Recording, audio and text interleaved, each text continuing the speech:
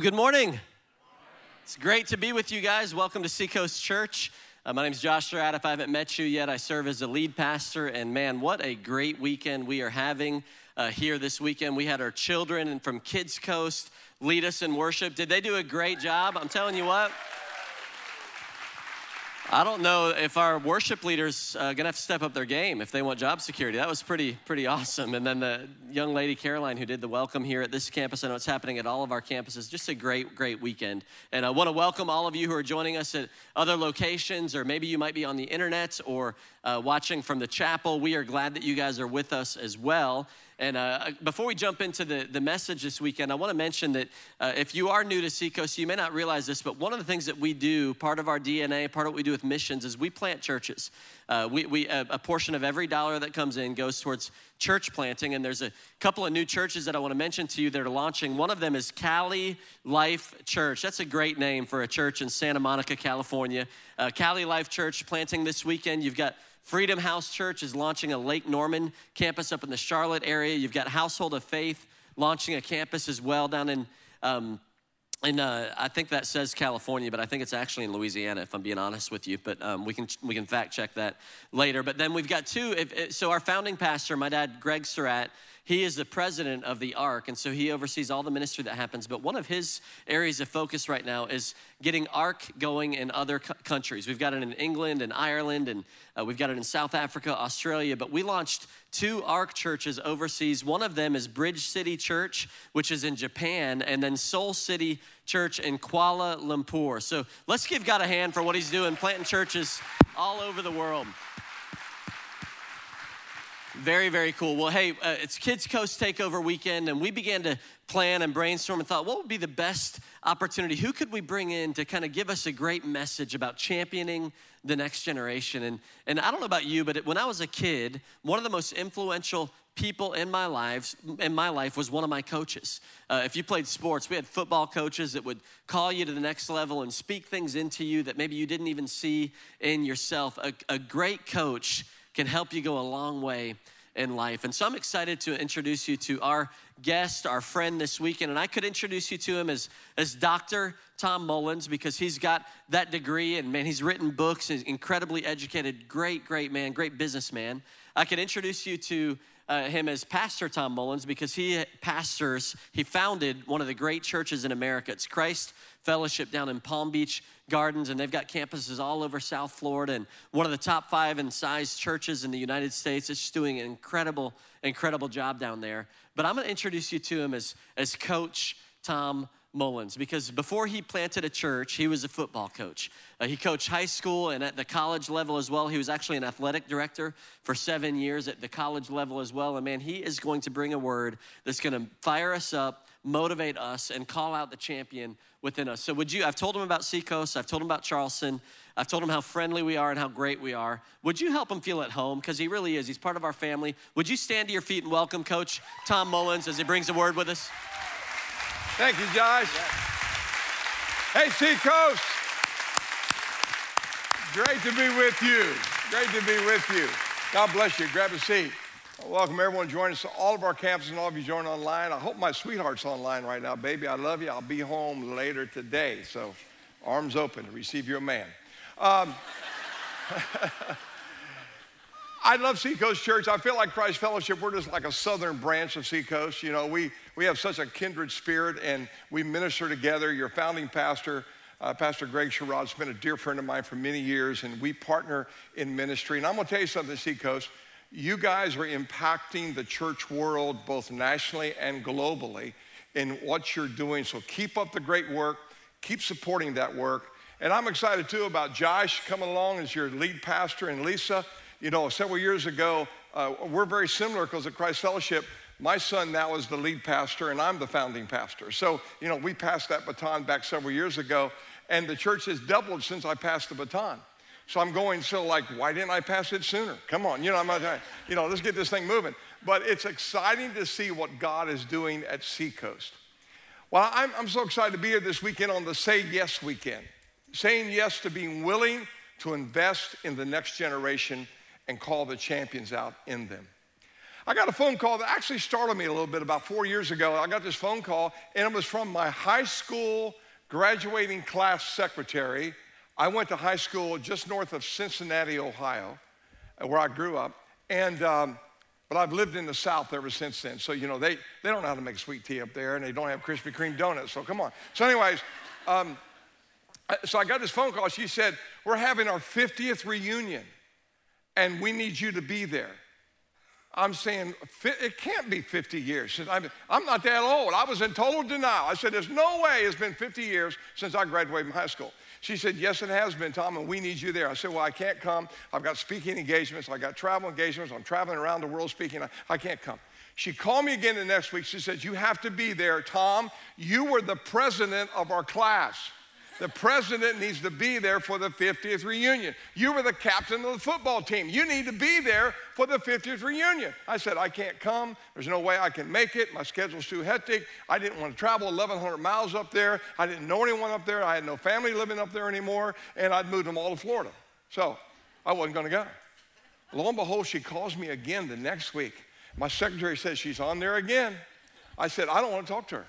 I said, get rid of her somehow. She said, no, you have to take this call. She has something very special to tell you. I said, oh, gosh, okay, what is it? I got the call. Hello, she said, Tom, you have to come. Coach Young is going to be there, and he wants to see you. Coach Young was my high school football coach. He wants to see me. I said, I'll be there. So I traveled up to Ohio, to Cincinnati, and my cousin picked me up. We drove up outside of Hamilton, Ohio, and we went to this little country club. We pulled up this country club, and I look, and I'm startled by what I see standing outside the country club. It looked like a nursing home bus had dropped these people off. And I mean, all these old people are standing around there, and they're in walkers and canes, and there's this one guy over there, he's got an oxygen tank with him and smoking a cigarette. I mean, come on.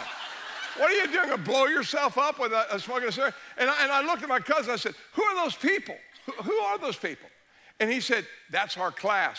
I went, I did not want to get out of the car. I could not believe it. I'm gonna tell you one thing. Those Ohio winters have been hard on those people. Praise God. We live in the South where it's not like that. Hell, oh my goodness gracious. Woo! They were on beef it up programs. That's all I got to say. They were beefed up. And so I'm looking around. I won't get out of the car, and I'm looking for him, and I see him. He's standing over there, my coach, Coach Young. He's in his 80s now. He looked better than my graduating class.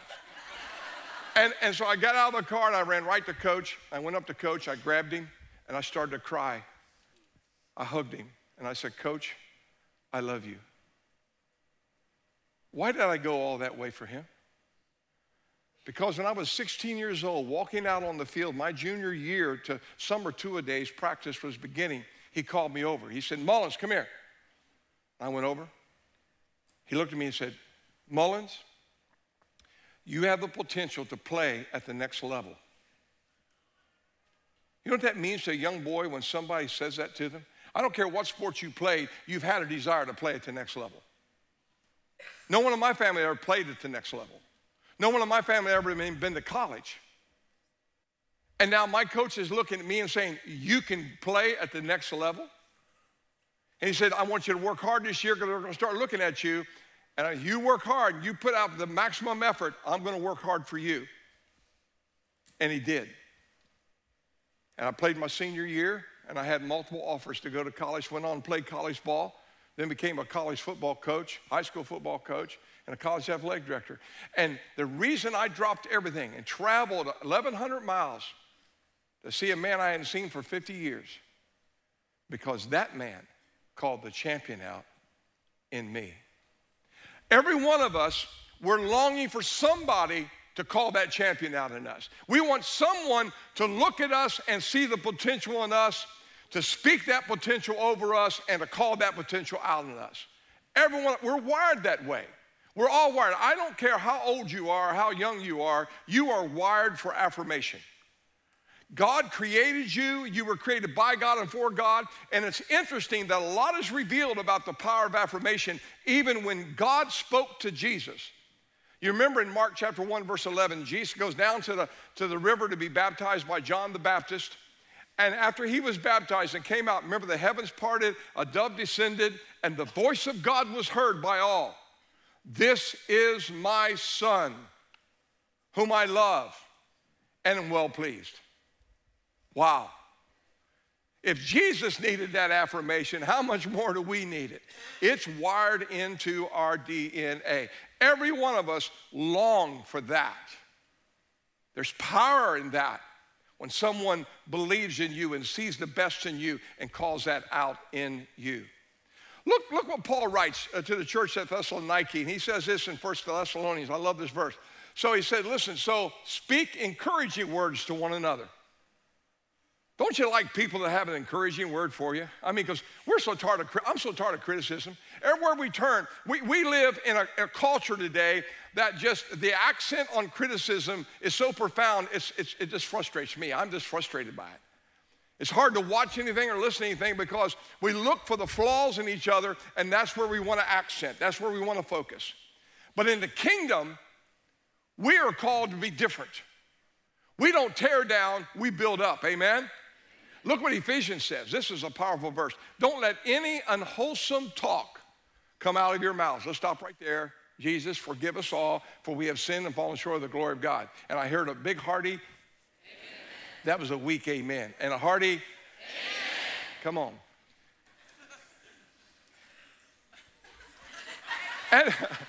But only what is helpful for building others up. So don't let unwholesome talk come out, but only what is helpful for building others up according to their needs, that it may benefit those who listen.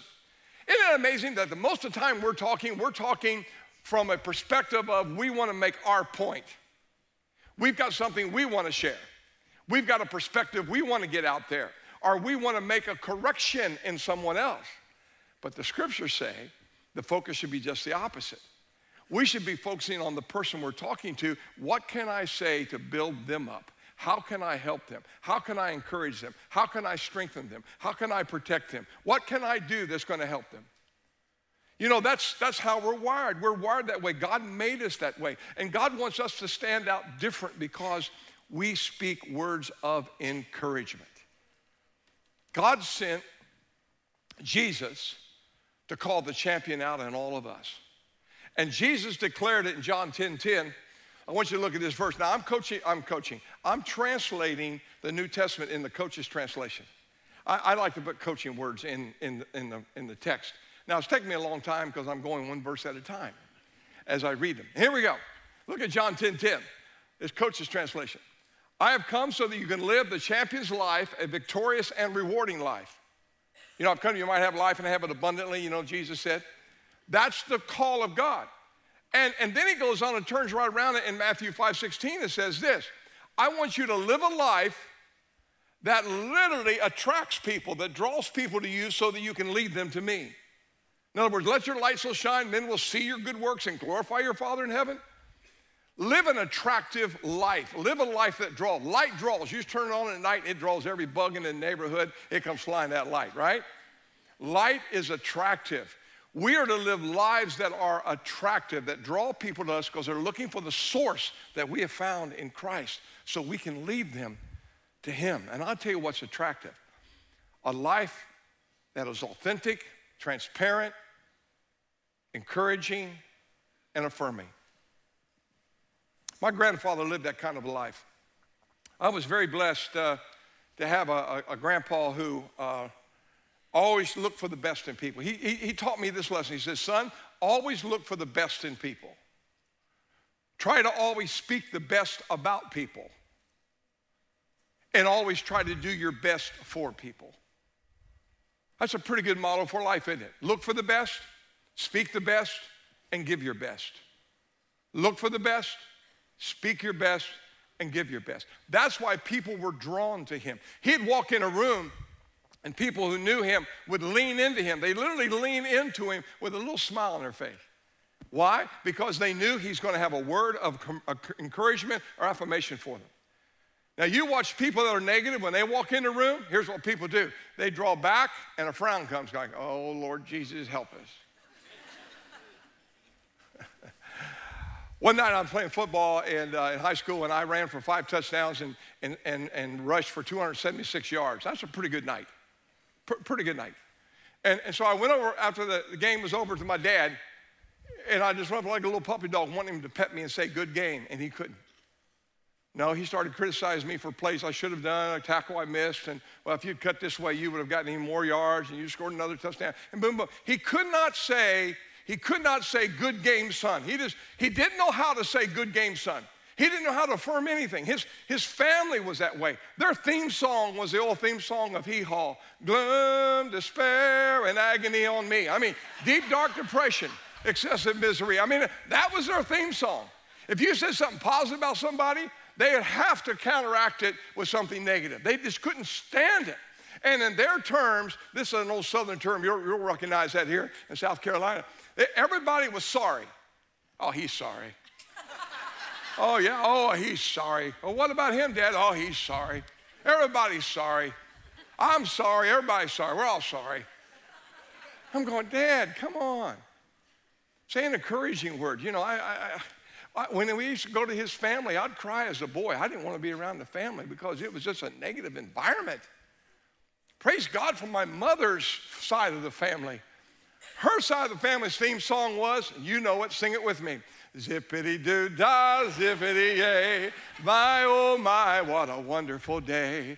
Plenty of sunshine heading my way. Come on, zippity-doo-dah, zippity-yay. Oh, Mr. Bluebird on my shoulder. Anyway, so where do you think I was attracted? Whoop, I went right over to Grandpa Steenburgen. Boom, I said, come on, Grandpa. He said, oh, Tommy, God loves you so much. I love you so much. You're such a great young man. God's got his hand on you. He's going to do so many great things through you and in you. You're going to be a leader. You're going to be a leader of leaders. Now, he'd speak over me all the time, reinforcing positive things. So where do you think I went? I went leaning right towards him.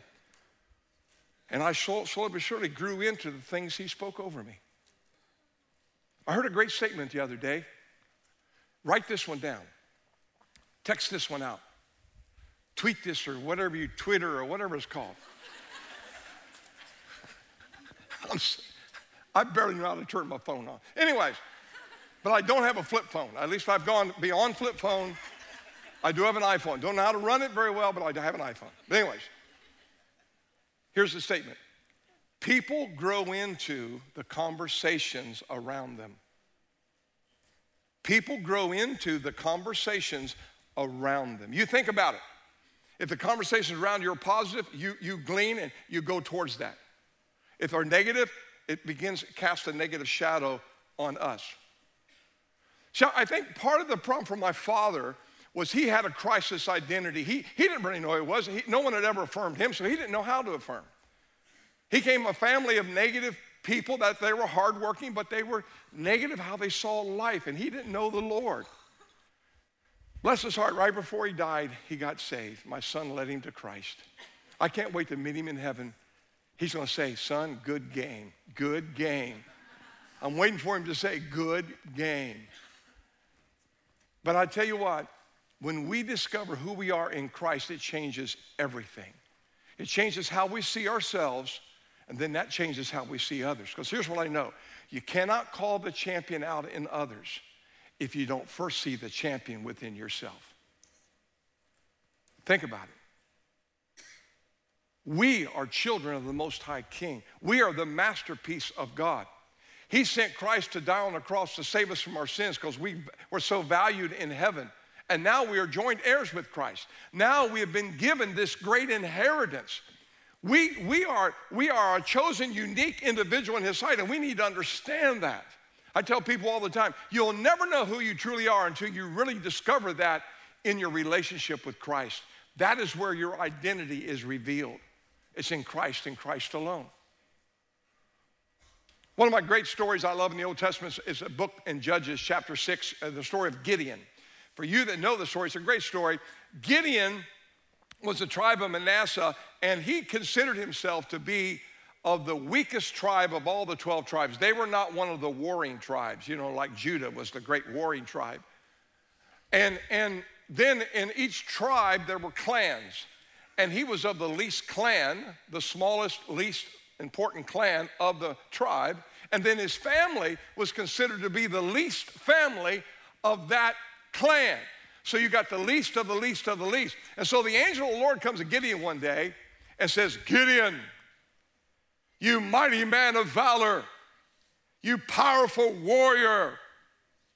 And Gideon's looking around like who in the world is he talking about? And the angel says, you're going to raise up an army and go defend Israel and strike down the enemy and drive them out of the land and bring freedom to a nation. He said, wait.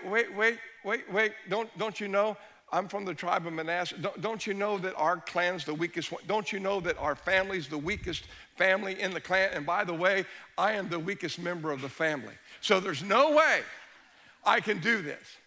Isn't that amazing? But when he finally surrendered to the Lord called the champion out in Gideon. Gideon led the troops to victory, drove the enemy out of the land, and became a great national hero. He became the great mighty warrior God saw in him when he saw himself as the least of the least of the least. There's a great quote by Neil Anderson that says this: the more you reaffirm who you are in Christ, the more your behavior will begin to reflect your true identity. Think about that. The way we see ourselves affects the way we see others. We need to start to understand who we are. In the instant, God said, love the Lord your God with all your heart, soul, mind, and strength, and love your neighbor as what? As you love yourself. That's hard for some of us because of some of our past and some of our struggles and some of our failures. And the enemy of our soul wants us to focus on that instead of focusing on the new creation we are in Christ. And the old things have passed away, and behold, all things have become new. I'm new in Christ. I want my life to be reflective of being that new person in Christ. Because there's one thing I know. We're all called not only be a champion, but to call the champion out in others' lives. That's why I love this weekend about Say Yes here at Seacoast, where we have a chance to invest in the lives of others. I am so thankful in the little church I grew up in that the men had caught this from my grandfather. He was the pastor of our little church, and he challenged us all the time to be people of encouragement, people that bring honor, people that help others fulfill and find their potential. And all the men of the church used to speak positive things over me. So I loved going to church. I got affirmed at church. I was loved at church. We had men even working in our children's ministry at our church. Men, by the way, we think the women should run the children's ministry. I disagree. Men, we need to step up and go in there and partner with our families, because you know what? There's a lot of children that do not have a strong male role model in their life. And you need to become that man. Now, don't work in the nursery because we can't change diapers. But get where you can, we're not diaper changers. I'm sorry, Blitz. I know the new generation, they change diapers. My generation, we didn't have throwaway. We had to wash them out. Does anybody remember those old diaper days? Oh, my goodness. I can smell it right now. Oh, shoot, Jesus, help me. But men, you are needed. So I'm a coach, so let me give you 3 simple thoughts on how to really make the turn and establish a life that affirms, a life that really recognizes the champion in others and calls it out in others, okay? Because that's what God has called us to do and challenged us to do. Simple one, first one is this. You've got to discipline your thought life. You've got to discipline your thought life, because it's in the thought life the way you perceive life, the way you perceive others, and that's based on the way you perceive yourself. That's why we've got to be in the Word, and the Word's got to be in us, because it's transformational. Anytime my mind starts to go to the negative side of something or to the critical side of something, I take those thoughts captive and make them subject to Christ by flushing them out with words of Scripture or songs of praise. That's one of my own internal disciplines I do, because it's easy to see the faults and failures in others. That's like for any of you guys that play golf. It's so easy to see that the breakdown in the swing of the other guy you're playing with. But man, if you could see yours, you would say, I'm giving this game up. I'm not going to play this game anymore. I'm a coach, so I'm trained to look at every little thing to see how you're doing and how you're functioning, how you're executing that play, so that I can help you get better. But it's like we're all trained to look at the critical side, but Lord, I said, I want to start looking for the best in that person. I want to look for the potential in there, Lord. And I know some of them got it hidden pretty deep, but I know it's in there. I know it's in there. I love this verse of scripture in Philippians 4:8. This is a great one. It says, finally, brothers and sisters, whatever's true, whatever's noble, whatever's right, whatever's pure, whatever's lovely, whatever's admirable. I love that. If anything is excellent or praiseworthy, think about such things. As we allow our mind to meditate on those things, guess what? Our speech follows. Our speech is directly related to where our focus is. So if you're focusing on the negative, you'll speak negative. If you're focused on the positive, you'll speak positive. If you're looking for potential, it's amazing what will happen. You'll start speaking that potential over others. Here's a second simple one. Hang with affirmers. Hang out with people that affirm. You may say, well, I don't have my family affirmed. And matter of fact, I'm married to somebody, the most negative person in the world. Don't look at him. Don't look at him right now. Just don't look at him. Don't look at him. In one of the previous services, I made that comment, and the wife, she turned right around and shook her finger, and I'm going, oh, bless his heart. Anyways, so get out as a couple with some other couples that are positive people and affirmers. Every time we come to church, we're getting affirmed here. This is a place of affirmation because we're being called up to who we are as sons and daughters of God in the house worship. Every time you get in your life groups, every time you get in ministry settings, man, you want to know the most positive place in the church? It's with the kids. Kids Coast, it's off the charts. We're in there just, we're in there doing everything we can to help these kids get excited about Jesus. If we don't rescue the emerging generations, they're going to be destroyed by the world's culture. We're under attack, man. We got to get frontline troops that are ready to go in there. We got to get after it, and we got to start as young as we can, helping them find that this life in Christ is the life and attractive for them. Amen? We got to get after it. I've learned that who you hang with influences everything. Your tone, your language, your things you do. Now, I'm a football coach, so I don't use the term, hey, baby, much. I mean, that's not a football coach. It's, hey, baby.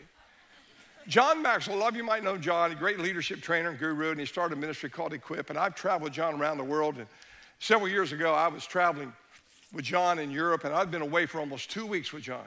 Now, John has this term, hey, baby. He calls everybody baby. He'll call me up on the phone and say, hey, baby, what's up? That's the way John is.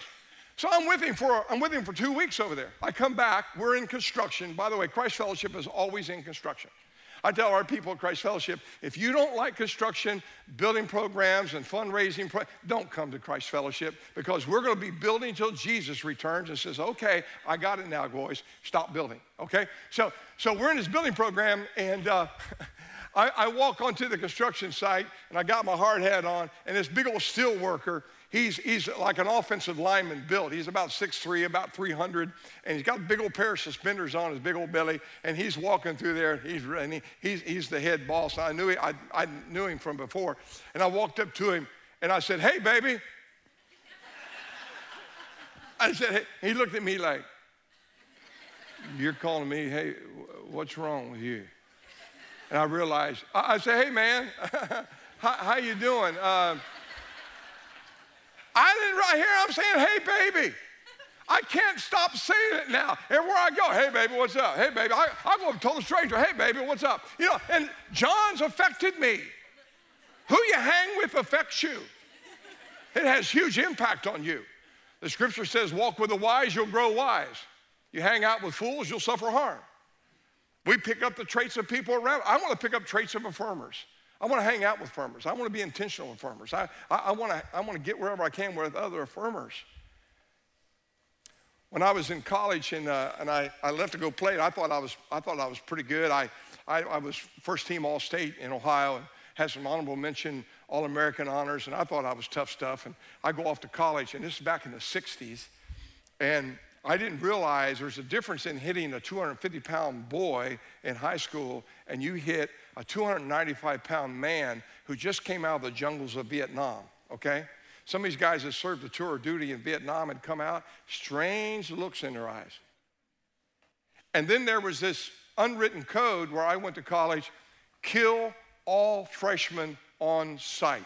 So freshmen, we were just blow us up, take us out, destroy us on any opportunity you have. They never talked to us. They wouldn't eat with us. We weren't in the same locker room with them. They used us as just dummies out on the field. They would run over us and destroy us and kick us and bite us. And it was horrible, horrible. I loved it. And and then they wouldn't give us any water. Back in those days, if you guys have played way back, you remember the only thing they gave us was a salt tablet. Remember that, guys? All they give is just a salt tablet. Like a salt tablet's going to cure everything. They thought, a coach thought athletic tape and a salt tablet will cure cancer or anything else you got. It doesn't matter.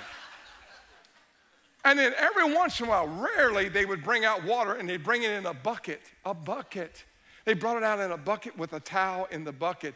And you guys understand this term from the South. Yankees don't understand this term. You come up and the guys would grab it and sup water out of it.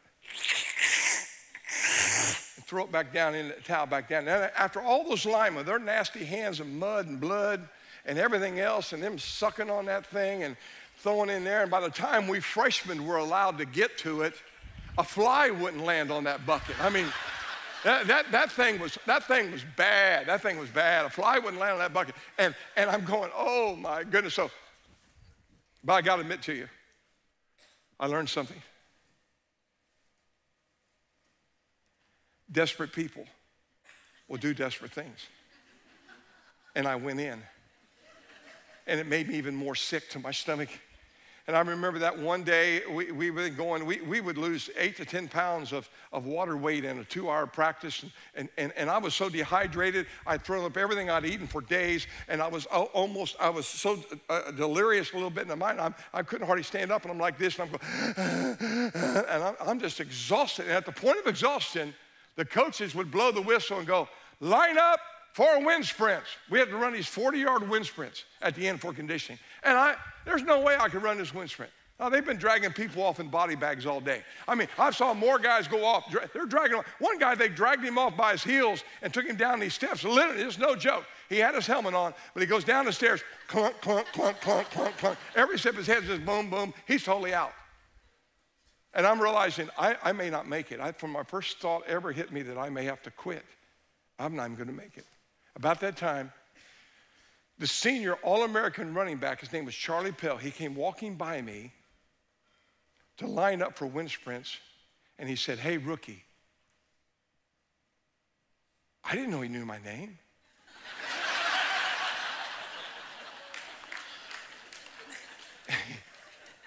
He said, hey, rookie, run with me. Well, see, upperclassmen never spoke to you. It's the first time he had spoken to me. I got over by Charlie and where he lined up. I got down beside him and I drafted off of him. I just got in a rhythm with him, and somehow I made it through, and I jogged back with him, got in line with him, dragged him. He got me through that practice. Guess where I was every practice after that for every drill? Where's Charlie's over here? Okay. Hey man, how you doing? It matters who you hang with. He got me through that practice. He got me through the summer two-a-days. And I was the only freshman that year to actually make the varsity team. And by the second game into the season, I was starting on that varsity team. And I was ready to quit until Charlie said, hey, rookie, run with me. See, we need some people that will walk up and say, hey, rookie, run with me. We need some people that will say, you know what? I'm going to help you make it through this. I'm going to get you through this. We need some Charlies to step up. We really do. I don't know what the female version of Charlie is. We need some Charlottes to step up, whatever that is. You know, we need you to step up because there are a lot of people out there at all levels that are gasping for air. They're just barely holding on. They don't know if they're going to make it. And they need someone to come up and say, hey, rookie, run with me. And finally, this real quick, stay on mission. We've got to stay on mission. No matter where we are, we got to think missionally. We got to be missionally minded people. I am an ambassador of the Most High King. I am on mission. Everywhere I look, every encounter I have is a potential encounter for me to shine the light of Christ on them, to love on them, to add value to them in such a way that I can gain influence and help lead them to Christ. I am on mission. I am the salt of the earth, the light of the world. I make things better and brighter wherever I go. Salt makes everything better. My wife says, use more pepper. I said, honey, I like salt. I hit it hard with the salt. I was raised on salt tablets in football. I love salt. See, it's not good for you. It's not good for you. I said, baby, the Bible says we are the salt of the earth. It doesn't say anything about pepper. So I use the scripture. Use the scripture. But you know what makes things, there's nothing like some fresh, cold watermelon. And then you want to take it up a notch, get the salt out and hit that watermelon with some salt. Talk to me now, come on. Woo! Corn on the cob, fresh with that butter melting all over it. You're not going to hit it with salt? Oh, man, hit that thing with salt. Boom, it pops off. It almost jumps off the kernel in your mouth. I'm talking about. That's us. That's us. That's who we're called to be. Salt, light. Things pop off. Tastes better. Life's better. That's who we're called to be. Sometimes the champions we're calling out come in the most unlikely packages. So don't judge the old book by its cover, man. Just look for that champion and call it out. All right, real quick, I'm going to tell you one final football story. I took over a team in Florida. It was a new high school. They only had about 4 years of football, so they had one season, they won 4 games, and they only had like 20-some players out in their football program. Well, why are they going to hire a rookie out of college to be the head coach anyways, unless it was a losing program? So they hired me. So I started recruiting. Man, I'm going out. I'm preaching in local churches. I'm doing everything. I'm going to come out for the team. I have a no-cut policy. You work hard. You'll make team. You'll dress for the game. Boom, boom. To my surprise, I had 100 guys show up for tryout. So, man, I'm lining them up according to the most athletic-looking guys all the way down through to make sure I got good equipment for them, and came down to the very last player. And his name was Carl Pierce. I'll never forget this kid. And he looked just like this.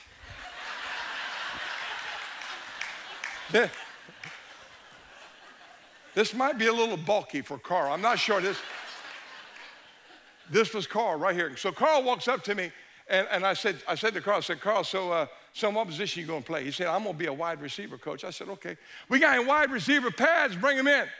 They said, no, coach, we haven't got any more of those pads. We had to use the varsity pads, university pads, freshman pads. We were borrowing pads from the Pee Wee League. We were out of pads. I said, bring whatever you got. Well, they had one pair of shoulder pads. They brought them out. Well, there had been this defensive lineman who played the year before. He weighed over 300 pounds, and he had a big old shoulder pads like this, and I put them down on Carl's little narrow shoulders, and they fell off his shoulder, and he stuck his arm up through the neck hole of the shoulder pad like this. He said, I think these are a little big, coach. I said, no, we'll make them fit, son. So we got some towels, and we taped them under here, but you could spin the shoulder pads around on his shoulders. I mean, there's no way, So I said, I looked at his little old head, and I said, boy, I don't know what size that is. And I said, hey, we got a helmet left. Yeah, we got one. Bring it out. It was the helmet that fit the guy that wore the shoulder pads. A big old head. I put that on Carl, and he looked like a bobble doll. When he would run, the helmet, this is no joke. First practice, he runs out on the field. He's running out on the field, and the helmet turned sideways, and his nose is sticking out the ear hole of the helmet. We put triple cheek pads, and we took socks, stuffed socks up in okay? Well, there's only one pair of pants left. Both his legs fit down one leg of those pants. We didn't have any belts, so we took a shoestring, tied it up. When he went out for his first practice, he went out and did a jumping jack, and his pants fell down. So he had to hold his pants and try to do one-arm jumping jacks and hold his pants. He couldn't do anything in practice except hold the dummy and hold his pants. But I told everybody, if you come, you got a good attitude, and you work hard, you'll dress for the game. So it came first game. What am I going to do with Carl? So I went to Carl. I said, son, now I want you to stay in the back of the line. When we come out to do our warm-ups, I want you to come over to this side of the field and just stand there. Don't move. Okay, coach. So Carl's over there standing there, holding his pants. We're all doing our drills and stuff. Then he goes on the sideline. Well, we won our first game. We won our second game. We won our third game. We won our fourth game. We've now tied a school record. We're 4-0. We're playing our fifth game against a ranked team in the state, and this team comes in, and they're leading the whole game with about 2 minutes to go. We score the go-ahead touchdown. All we got to do, kick the ball off, hold them until the clock runs out, and we are now going to be 5-0, and I'm thinking, we're going to state, baby. We're going to be awesome. We're going to be state champions. I'm fired up. My first year of coaching, I'm going crazy. So we get the kickoff team out there, and a guy named War Caesar Jakes, built like Atlas. He was built like a god. I mean, he just boom, and he big old guy, and he played at Florida State. And he was my linebacker coach and special teams coach. And I look out on the field, and there's only 10 guys on the field for the kickoff. And I go, War, get somebody on the field. We don't got time out. And the referee says, you have no more timeouts. And I said, get somebody out there. I kind of hit him a little bit. Like, we used to hit people back when I coached. Anyways, remember, I wasn't a pastor. I was a coach. We just, his little love taps, you know, like boom, boom, little things like that, just to get their attention. And so here I'm pounding on War. I got a pound up here on War. And so War, without thinking, turns and grabs the first player standing beside him and throws him out onto the field. And there went Carl Pierce out on the field, holding his pants. I don't know that he knew which way to line up or where to run. He's never run a play. He's never been on a field. It's my worst nightmare. I'm going, oh, Jesus, help us. What are we doing here? And they blow the whistle. Well, he took off running in the right direction. Hallelujah. I turned and looked at War Caesar.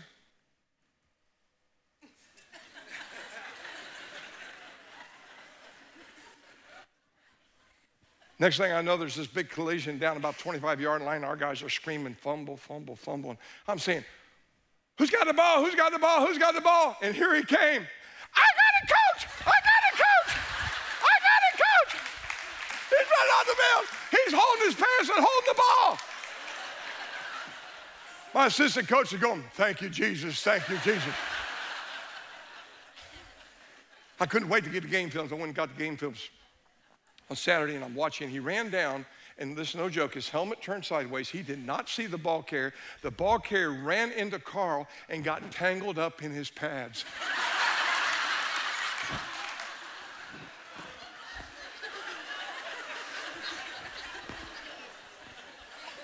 And then someone, when the ball came loose, hit Carl in the back and knocked him over onto the ball. Wow. So Monday morning I went to class. I got a pass from the office. I took him out of class, and I immediately took him down to a sporting goods store, and I went into the Pee Wee football department. And I said, son, we're going to get you pads that fit you. And I bought him everything that fit him. And then we took him out, and I said, son, I'm going to honor you for your great attitude and your heart and your spirit. And I put him on the kickoff team for the next game, for the first kickoff, between my two best athletes. I said, guys, you make sure nobody gets between you. Do you know, I discovered something really strange. Running backs were drawn to Carl. The running back ran right up the field and ran right into Carl, and Carl laid down in front of him, and he tripped over Carl.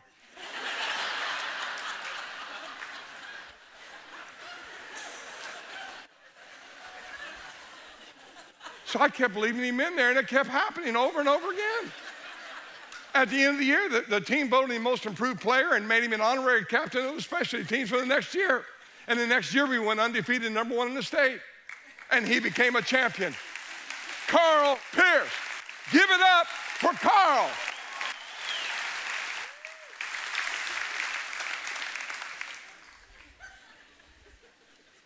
All right, I want you to do something for me on every campus. I want you to get up right now, hands free. Get your hands free, because I need you to use your hands. Get up, come on. All the campuses, come on. Get up, get up, get up. Campus pastors, come up on the platform at all of our campuses. Come on, let's go get up. If you're watching online at home, get up, get up, get up, get up. Everybody get up.